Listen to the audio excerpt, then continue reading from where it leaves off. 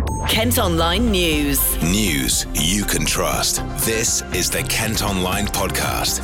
Nicola Everett. It's Friday the 29th of November. Coming up, new Bishop of Dover outlines aims for Kent. To be alongside and to bring hope to those who are most vulnerable in our community. Shoppers react to plans for department store. You've got this bland, simple kind of monopoly house shape of a building that doesn't really reflect any of the materials that are the characteristics of Canterbury. And Gillingham prepare to host Doncaster Rovers in second round of FA Cup. It'll be a tough challenge. We've dealt with Sunderland. Can we deal with Doncaster? It's a question mark over all of us. KentOnline exclusive. But first, we're going to start with the mum of a baby who was murdered by his dad in Broadstairs, who's spoken exclusively to KentOnline as he starts a life sentence. McKenzie Ellis was rushed to hospital in July last year after Lee Vernon called emergency services saying his son was unconscious. The little boy died 3 days later. At the time, the 21-year-old claimed his son had accidentally fallen and hit himself on the arm of a sofa before falling to the floor. But medical experts found McKenzie had suffered multiple injuries on at least 2 occasions. Katrina Ellis has been speaking to Joe. The evidence you had to hear during the trial was particularly difficult, wasn't it?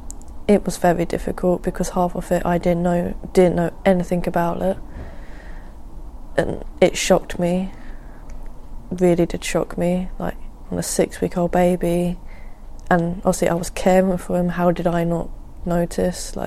So I took him to the hospital and doctors. They all told me it was colic. I believed them, and now I'm thinking, how did I not notice? I feel like I failed McKenzie. You definitely didn't, because it wasn't just you that didn't notice, and it wasn't just you that maybe believed those lies either. That you always was led to believe that it was something else, and that Lee hadn't done anything. Did that make it that much harder that when you did hear all of what happened? Yes, very. He lied to my face. He was a father. How can you do that? It makes me feel sick thinking about it. You said you hate him. How did you feel towards him? Hate him. I can't stress it enough. I'm ashamed of myself for sticking by his side. I lost nearly everyone for it. But now, just looking at him in the courtroom, it just makes you want to scream at him. No. That must have been that much harder because you were there every single day. Yeah. Looking at the father of your child. The whole case was about his son. Mm. Did that make it extra difficult for you, knowing that it was someone so close to you? Yes, very. He was pretty much my first for everything. I gave everything to him, and to know I put all my love in there, was he this man he said he was? Because now I don't think he was. I don't know how to describe it. Do you think you were almost not sold a dream, but do you feel like you were led to believe he was someone he wasn't? Yes, definitely. When McKenzie was born, we got engaged. He seemed so happy about having McKenzie. And now I think about it, was he happy? Because at some points it seemed like because I gave McKenzie most of my attention, was he jealous of that? Because he was that type of person. I didn't see it then, but people pointed it out to me. Was that why? You felt you mentioned in your statement as well how it affected you and your family. Can you talk to us a little bit about that? It affected all of us hugely. It came between me and my dad because I stuck by Lee. Obviously, I should have listened to him, but I believe Lee, and it drifted me and my dad apart. Most of my friends, they didn't want to know me. It's affected my mental health severely. I'm having to take medication. It affects my sleep, my eating. I find it difficult to think happy thoughts now. So I just keep thinking what happened, or I keep having flashbacks to when McKenzie was in hospital when he died. the dreams, they don't stop. It's difficult. How hard was it for you being such a young girl? You're 19 years old. I would never have thought this, like, ever. Like, when I was a little girl, I used to picture me having a baby, living happily, gone. Like, I didn't plan to have a child at a young age, but McKenzie came along and I didn't regret it because he was perfect. And now I feel like it's gonna affect me hugely with getting into a new relationship. I'm scared to get close to someone. I just don't know. Do you feel like you're running an autopilot a little bit at times? Do you feel like you just, obviously the strength you've showed is absolutely incredible. Do you feel like you're just running on fumes sometimes? Yes, like, people have told me I'm brave, I'm strong, but when I'm alone, I'm tearing myself apart. There are times when I wish I don't want to be here, when I wish I could be with McKenzie, but there's not really anything you can do, unfortunately. This man has ruined your life, hasn't he? Yeah, hugely. Talk to me, let's turn it to your good memories of McKenzie and what he was like. He had ginger hair, unfortunately, like me. He had beautiful blue eyes. He loved his bouncer, always happy in his bouncer. Remember him watching me as I walk around. He loved cuddles, loved them. Remember stroking his hair, soft. Football, he loved football. Out of everything that was on TV, he wouldn't watch, even though he couldn't see properly. If football was on, you couldn't take his eyes off the TV. Like, he's just a happy little boy. Future footballer. Yeah, yeah. You mentioned how it's affected you and how that has been. Can you just go into a little bit more detail on how it will affect you going forward? Because you mentioned, obviously, starting relationships and moving forward with your life now, that would be pretty difficult, I expect, for you. I honestly don't know where to start. Like, I don't know where to pick myself up from, how to restart, because he's scarred me. Like, I'm gonna get scared to get close to someone because I'm gonna have that thing, like, what if they do it? What if they're like him? Vernon's been told he's got to serve a minimum of 16 years behind bars. KentOnline News. A man's been convicted of sexually assaulting a schoolboy on a bus from Ashford. The teenager told a court David Sharp sat next to him and started a conversation before touching him inappropriately on the Stagecoach service in December 2017. The 69-year-old from Apsley Street denied the allegation but has been found guilty by a jury. He'll be sentenced in January. Elsewhere, a man who used to live in Medway has been extradited from Australia after being accused of historic child sex offences. 64-year-old Leonard Sheldon from Quinns Rock in Perth has been flown back to the UK to face 10 charges. The offences are said to have happened in Rochester in the 1970s. He's due at Crown Court next month. The new Bishop of Dover will be officially installed at Canterbury Cathedral this weekend. Rose Hudson-Wilkin will lead religious operations across a large part of Kent. The 58-year-old is the first black woman to become a Church of England bishop. Lucy's been hearing more about her story. I was lucky to have been born and brought up in Montego Bay, Jamaica, and spent my formative years there. So it meant that by the time I got to the UK, I was already cooked and formed and made, and so that meant for me, the important thing about that is that when you come to a new place, a different culture, different climate, everything, if you've had that fantastic foundation, then you actually know who you are as a person, and you're not easily shaken or rocked by the challenges that comes with, migrating to a new country. So, as I said, my formative years were in Jamaica. I came here, I trained with the church army because I knew that women were allowed to be involved in leadership roles within the church army, which is an organization that trains people as evangelists. Men and women are trained as evangelists, and we work in churches, we work in prisons, We work in hospitals. We work all over, in parishes all over.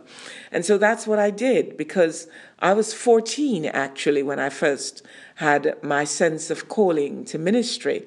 But of course, women were not allowed in ordained ministry, and hence why it was the church army that I first began my ministry in.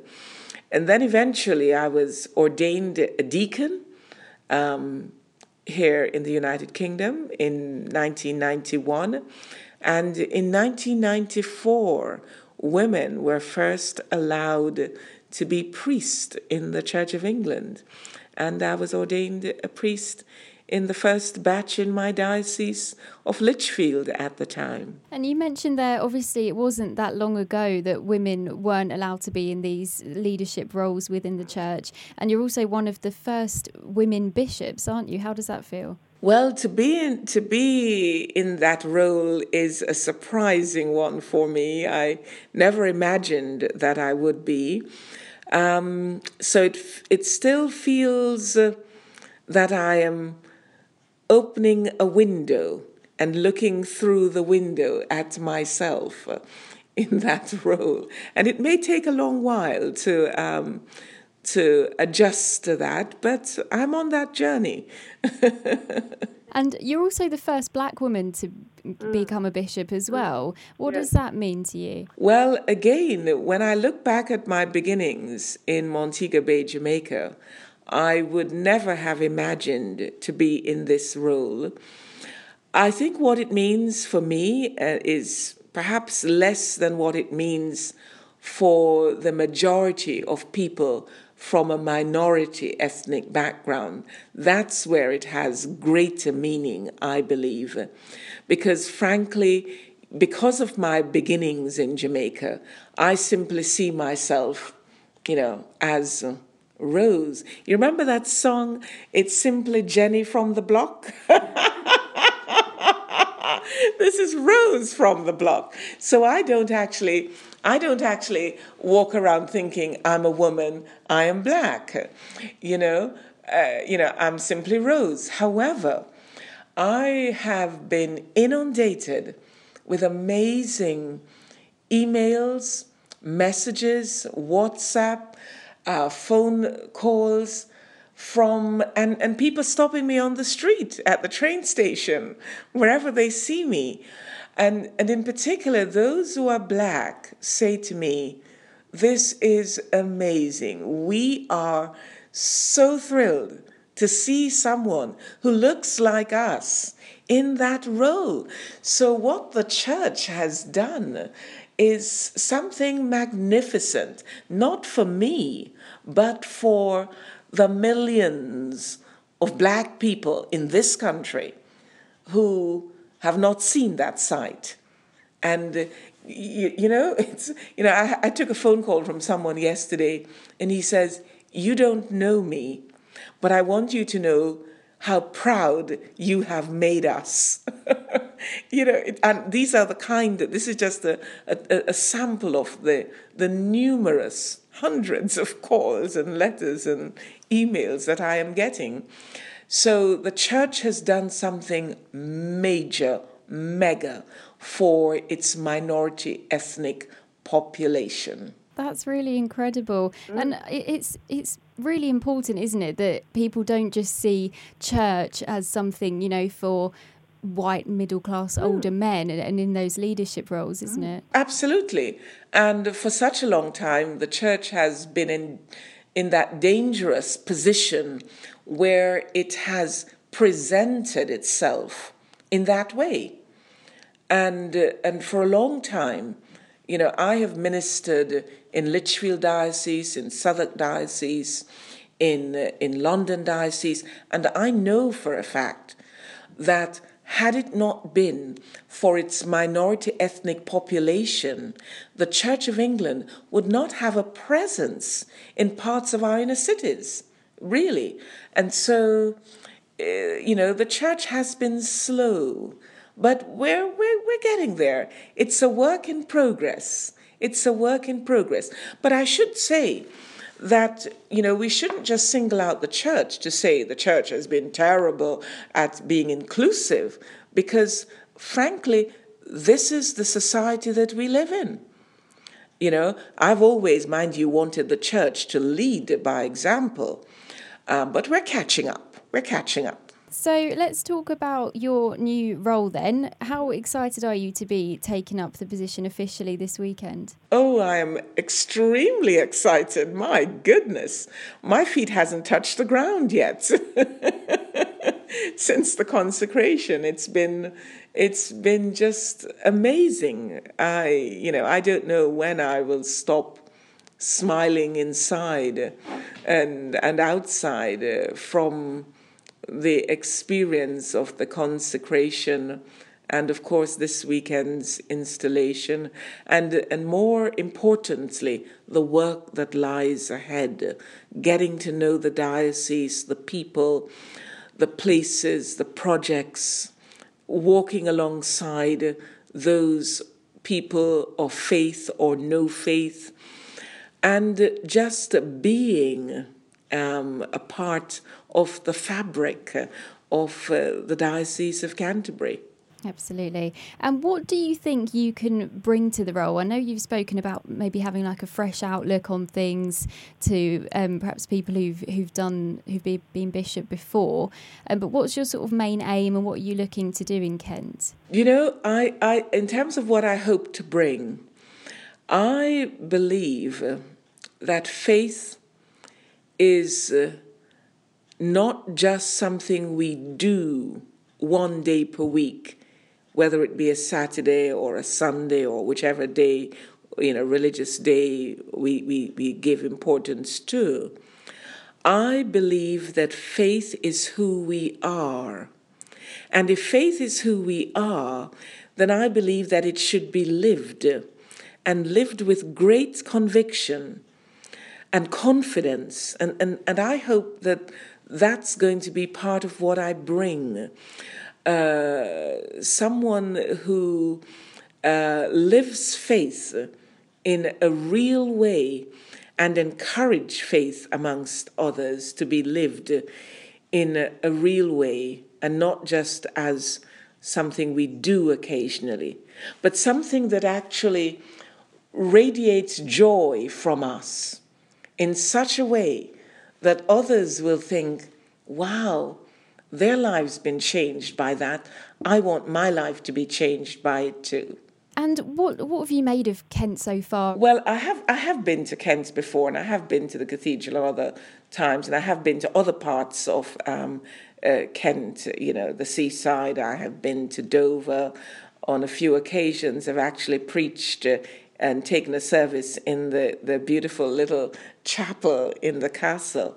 But, what has been wonderful is coming in my role as Bishop of Dover is the absolute warmth that I have received and continue to receive. Someone was riding their bicycle yesterday as I was walking down the hill, and he stopped and he introduced himself to me. He said, "I know who you are. You're the Bishop of Dover."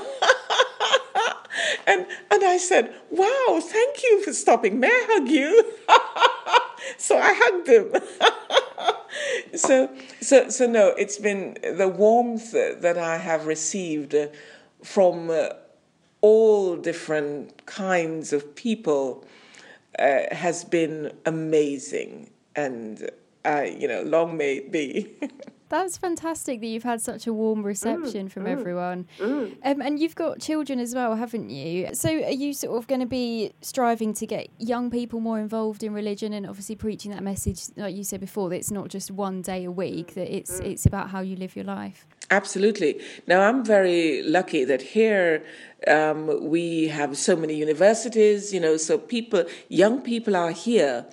Not just passing through in terms of university life, but for us to see that as a very formative and important time in their lives to reach them. When I actually went to my church in Hackney, in North East London, one of the first things I did was to invite all the young people together. They were the first group that I met, all the young people, all different ages. And I said to them, I want you to tell me, what it is that we need to do for you so that when you wake up and your parents say to you, today is Sunday, that you jump out of bed and says, yes, we're going to worship. So yes, I think it is important that we teach the next generation what this faith means. And it's not just about sitting them down and telling them, but it is actually about living it in their midst. Because, I speak about my own faith that I didn't learn my theology at theological college. I learned my theology as a child growing up in the Caribbean, where the adults around me lived faith. They trusted God. You hear them talking about it so normally and so naturally as they went about their daily task. It was quite sort of, wow, this God is real. He's right here. He wasn't somewhere we go to church to. He was right here in the home. The adults would wake up in the morning and they would kneel right there by the bedside and they would ask God to guide them throughout that day. It was just amazing. It was right there. So I want our young people, as I've done with my own children and now grandchildren, to experience. When you've got something good, you want to tell others about it and share it with others. And so I want us to live faith in a way that our changed lives will change, to help to change their lives too. And on Saturday then, is it a ceremony where you're being installed at Canterbury? Yes, it's in the context of Evensong, and I know the cathedral is known for its beautiful evensongs. And so, yes, I'm going to be installed, the ceremony to install me legally. So I have been consecrated already as a bishop, and now I'm going to legally be installed here in Canterbury Cathedral, the centre, as it were, for the diocese as a whole, which I will be taking care of on behalf of Archbishop Justin. And I imagine that'll be a very proud moment for you when you're in the cathedral and officially then taking up that role. It will be very special. It will be extremely special. As a little girl growing up in Montego Bay, you've heard of Canterbury, and you know that was the mother seat, as it were, that gave birth to Anglicanism, so to speak. And to be here is, there are no words. I don't know what the words are. And to express the thoughts and the feelings that I have about being here. I'm looking forward to being in all parts of the diocese, being in those places in particular where we have extreme poverty, and to be alongside and to bring hope to those who are most vulnerable in our community, and to challenge those who create policies, make policies, to ensure that we embrace not just some people, but all the people in our care. KentOnline reports. Detectives have launched an investigation after a woman told officers she was sexually assaulted in Margate. She's said to have been touched inappropriately as she walked in Cumberland Avenue on Tuesday night. The police are hunting a white man in his late teens or early 20s and say they're keen to speak to anyone who was in the area at the time. It's emerged a dad from Dover who died while on holiday with his wife had been stung by sea urchins.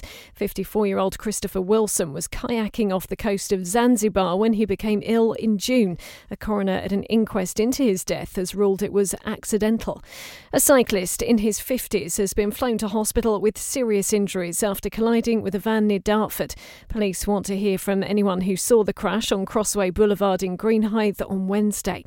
3 bikers who filmed themselves going almost 200 miles an hour and doing wheelies on a road near Tunbridge Wells have admitted dangerous driving. At KentOnline, you can see the footage, some of which was taken on the A21 in April. One of the men is from Dartford. He's been jailed for 10 months, while another's been locked up for 6, and the third was given a suspended sentence. Now, shoppers have been reacting to plans for the redevelopment of a former department store in Canterbury. We told you in the week how the derelict Nason site could be turned into a retail arcade and market hall with flats and apartments. But the glass-fronted design for the city centre has received mixed views. I do think that basically it would be really nice if they did have some more housing, nice housing and affordable, and then it was small independent shops, which things you can't buy online, and a little restaurant would be very nice. And I think it would be nice for Canterbury rather than all these big stores that seem to be closing all the time. And what do you make of the design of the building? It's quite a new design, isn't it? Well, I think a new design is quite nice, because I think going back to an old design, you're never going to get the original, are you? So you've got to go either or, really. So if it's modern, I think that's quite nice. To be honest with you, I haven't actually looked at the plans. I've only seen the image on the front of the Gazette. My first impressions are it could be anywhere. It looks like it's something that could be in the middle of Reading or being developed in Ashford, not right in the centre of Canterbury, which prides itself on some beautiful architecture right next door at the Lloyd's building. And you've got some of these 16th, 15th century overhanging timber Tudor type structures.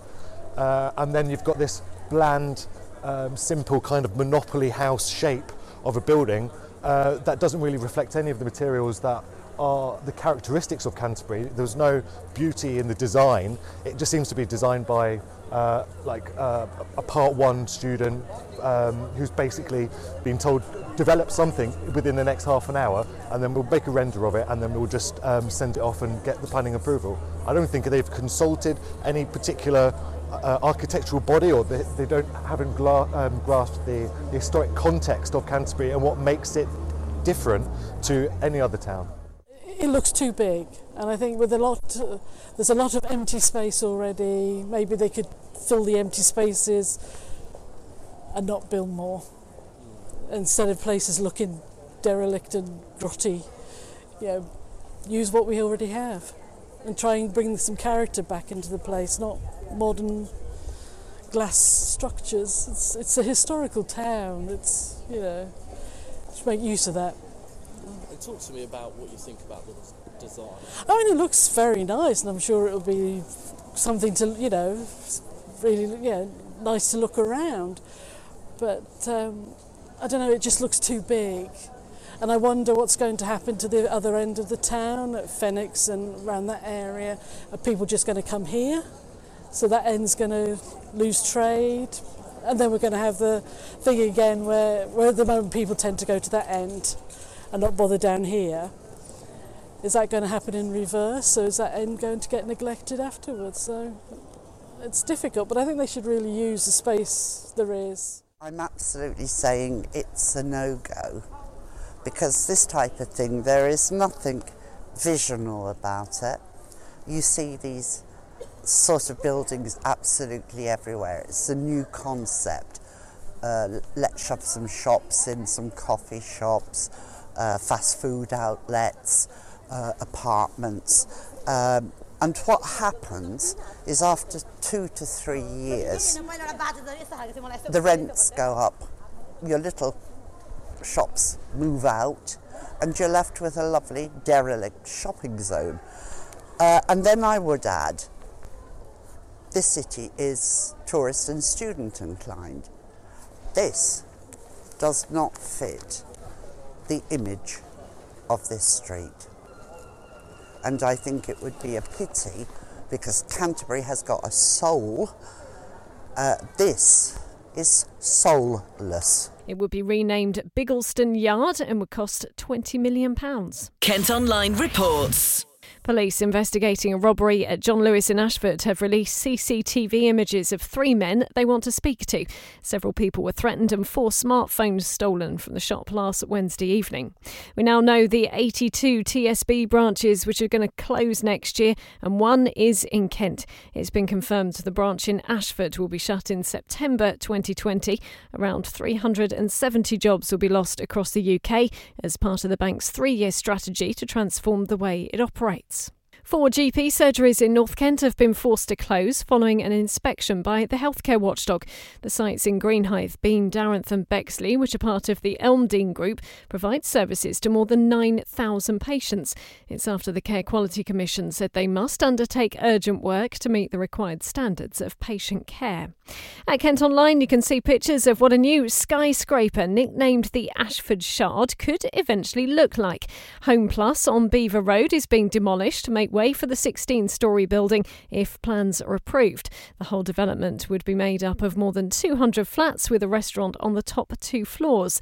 And the largest developer of logistics facilities in Europe could be opening a new industrial park in Kent. It's reported Panattoni has reached a deal to buy the former Aylesford newsprint site for £75 million. But Tunbridge and Morling Borough Council say they haven't been approached by the company just yet. KentOnline Sport. Football first, and Gillingham will be aiming to reach the 3rd round of the FA Cup for a 2nd successive season this weekend. They're hosting Doncaster at Priestfield on Sunday after they knocked out Sunderland in the first round replay. Boss Steve Evans is glad they're playing at home. Well, you'd always rather be at home in the Cup, for a whole host of reasons. Number one is your support, and our support here at Priestfield, certainly in my time, and before it, when I used to come as an opposition manager, they're like the little 12th man, sometimes the 13th and 14th. So it'd be good here on Sunday. It's different. Obviously, we're not being a Saturday as well, so perhaps different types of supporters, probably more youngsters and kids as well around. So we're looking forward to it. I've been fortunate in the FA Cup. The run of the ball has gone away on occasions, and we've beat a host of Championship clubs and earned the right to play some Premier League clubs and go to the likes of Old Trafford. They're days that, and occasions that will last not just with you but your football club and supporters forevermore. But we have to beat Doncaster Rovers to earn the right to be in the draw, and what comes out of that draw will be. It's just the luck of the draw, and it's true. It's one you don't want to talk about because you have to earn the right, and we're playing against a team who for me are on the cusp of being in that top group in League One, and we know how difficult that challenge is. They've got some top players. The young captain has just signed a new deal I read in the week, and as a young man I gave his Football League debut to Mansfield, where I took him on loan from Sheffield United. So brilliant lad, and they'll come here with all sorts of threats, so we need to be ready. They've got a host of players. They've got a good experienced manager in Darren. He'll have them organised, they'll have them efficient, they'll have done the homework. Listen, we know we need to be a step up from our Sunderland performance, and that was good, but we need to be a step up to make progress. It'll be a tough challenge. We've dealt with Sunderland. Can we deal with Doncaster? It's a question mark over all of us. Cup tie football is one-offs, aren't they? You don't normally get a second bite at the cherry, so to speak. You lose a league game like we did last week, you go back next Saturday, and if you go next Saturday and win, it's quickly moved on. You don't go back to the cup if you're out, do you? You're out. So we're looking forward to it immensely. I know Doncaster will be as well. Sunday makes it a little bit different. I think it's going to be bright and dry, which makes it different from recent days, trying to plough through the mud on the training ground. So we're all looking forward to it. Will it be cagey? Will it be edgy? I'm not so sure. I think it's cup tie football with 2 teams that full of good players that will want to win. The Gills head into the game off the back of a 1-0 defeat away to AFC Wimbledon in League One. Midfielder Ollie Lees told us how the team's feeling this week. Yeah, the mood's still very bright, very positive. That's how we try and keep it. I mean, we've been playing really well. Frustratingly, we couldn't get the result that we wanted last weekend, but I think anyone who was there watching saw how dominating the performance it was, and it was one of them days where the ball just wouldn't go in the back of the net for us, and everyone's had them in their careers, and hopefully that's our one out of the way for this season, and we'll score plenty more goals to come. You always want a home tie, you always want to play in front of your fans, and we have been good of late here, so hopefully there's another win on the cards on Sunday. We want to beat Doncaster, so we get the big teams. Sunderland were the biggest team in the last round, and we got them and we beat them. So you've got to take these challenges head on, I think, and like I've said many times before, we can beat anyone. Yeah, I haven't seen much of them, to be honest, but the lads said they were good at the start of the season. I know we got a draw, and they're a tough side. They've had championship history, they've got a good manager, and they play some good football. So it'll be a tough game, but like I said, all the games, even if you get a low conference north, conference south side, they're tough games because they're different games. So it's the FA Cup, it's special, and this is a game we're looking forward to. Elsewhere, Maidstone will also be hoping to keep their FA Cup dreams alive on Sunday. They're travelling to take on Blackpool in the second round. Craig's been chatting to Stones manager Hakan Hayrettin and head coach of football John Still. What's got to happen Sunday to beat a team like them? Just got to work hard, got to play hard. We've got to do everything right. We hope that we catch them on a bad day, and we've got to play to our maximums. But anything could happen. We know we've got to play to our maximums. Great day for the club, great day for the players, great day for us. Maybe more so for me than John. But we got to work hard, play hard to our maximums, and hope we can catch them. I think John said when the Jaws, I think you said proper football club, I think is what you called them, wasn't it? It is a Premier League club, wasn't it? When Ollie was there, you know the way. Yeah. A Premier League club, and you know, I know they've had problems ownership-wise. I believe. I don't know the full extent of it, but I know. There? I know. No, I think there's new people now. Is he gone? Yeah. New people now, and that seems to have rekindled the club because I think sometimes supporters weren't going and that sort of stuff. But I've been there. I've took teams there. It's a proper club with a proper stadium, and they're playing like winning football at the moment. But all we can go down at is play to our absolute maximum. If they ain't good enough, we go, OK, we turn around, come home and go, we've had a great day. But if they don't play to their maximums as well, it might give us half a chance. Got a little look on your face that makes you think you might fancy it. Well, we have to fancy it. You know, that's, you know, when you do this job, when you play football or you manage football teams, you've got to have dreams, haven't you? You know, you've got to have dreams. When you're a kid, you want to play for Manchester United or Manchester City or else. Not many people do. If you ain't got a dream, it's, you know. I just want our club to have a good day out. Yeah, I want good day out. Make the club, the badge proud. You never know what could happen. Because the cup run's been great for supporters as well, isn't it? The supporters are so hugely on side again, aren't they? After the troubles of last season. Again, even here they weren't. They made a lot of noise. Sunday. How many? 100 here, but whatever. But no, look. For us, we're going to go and enjoy the day. Do the best that we possibly can. Hopefully the supporters will enjoy it and make them proud, and a bit of kudos for the boys. Dover are also in FA Cup second round action this weekend. They're away to Peterborough on Sunday afternoon.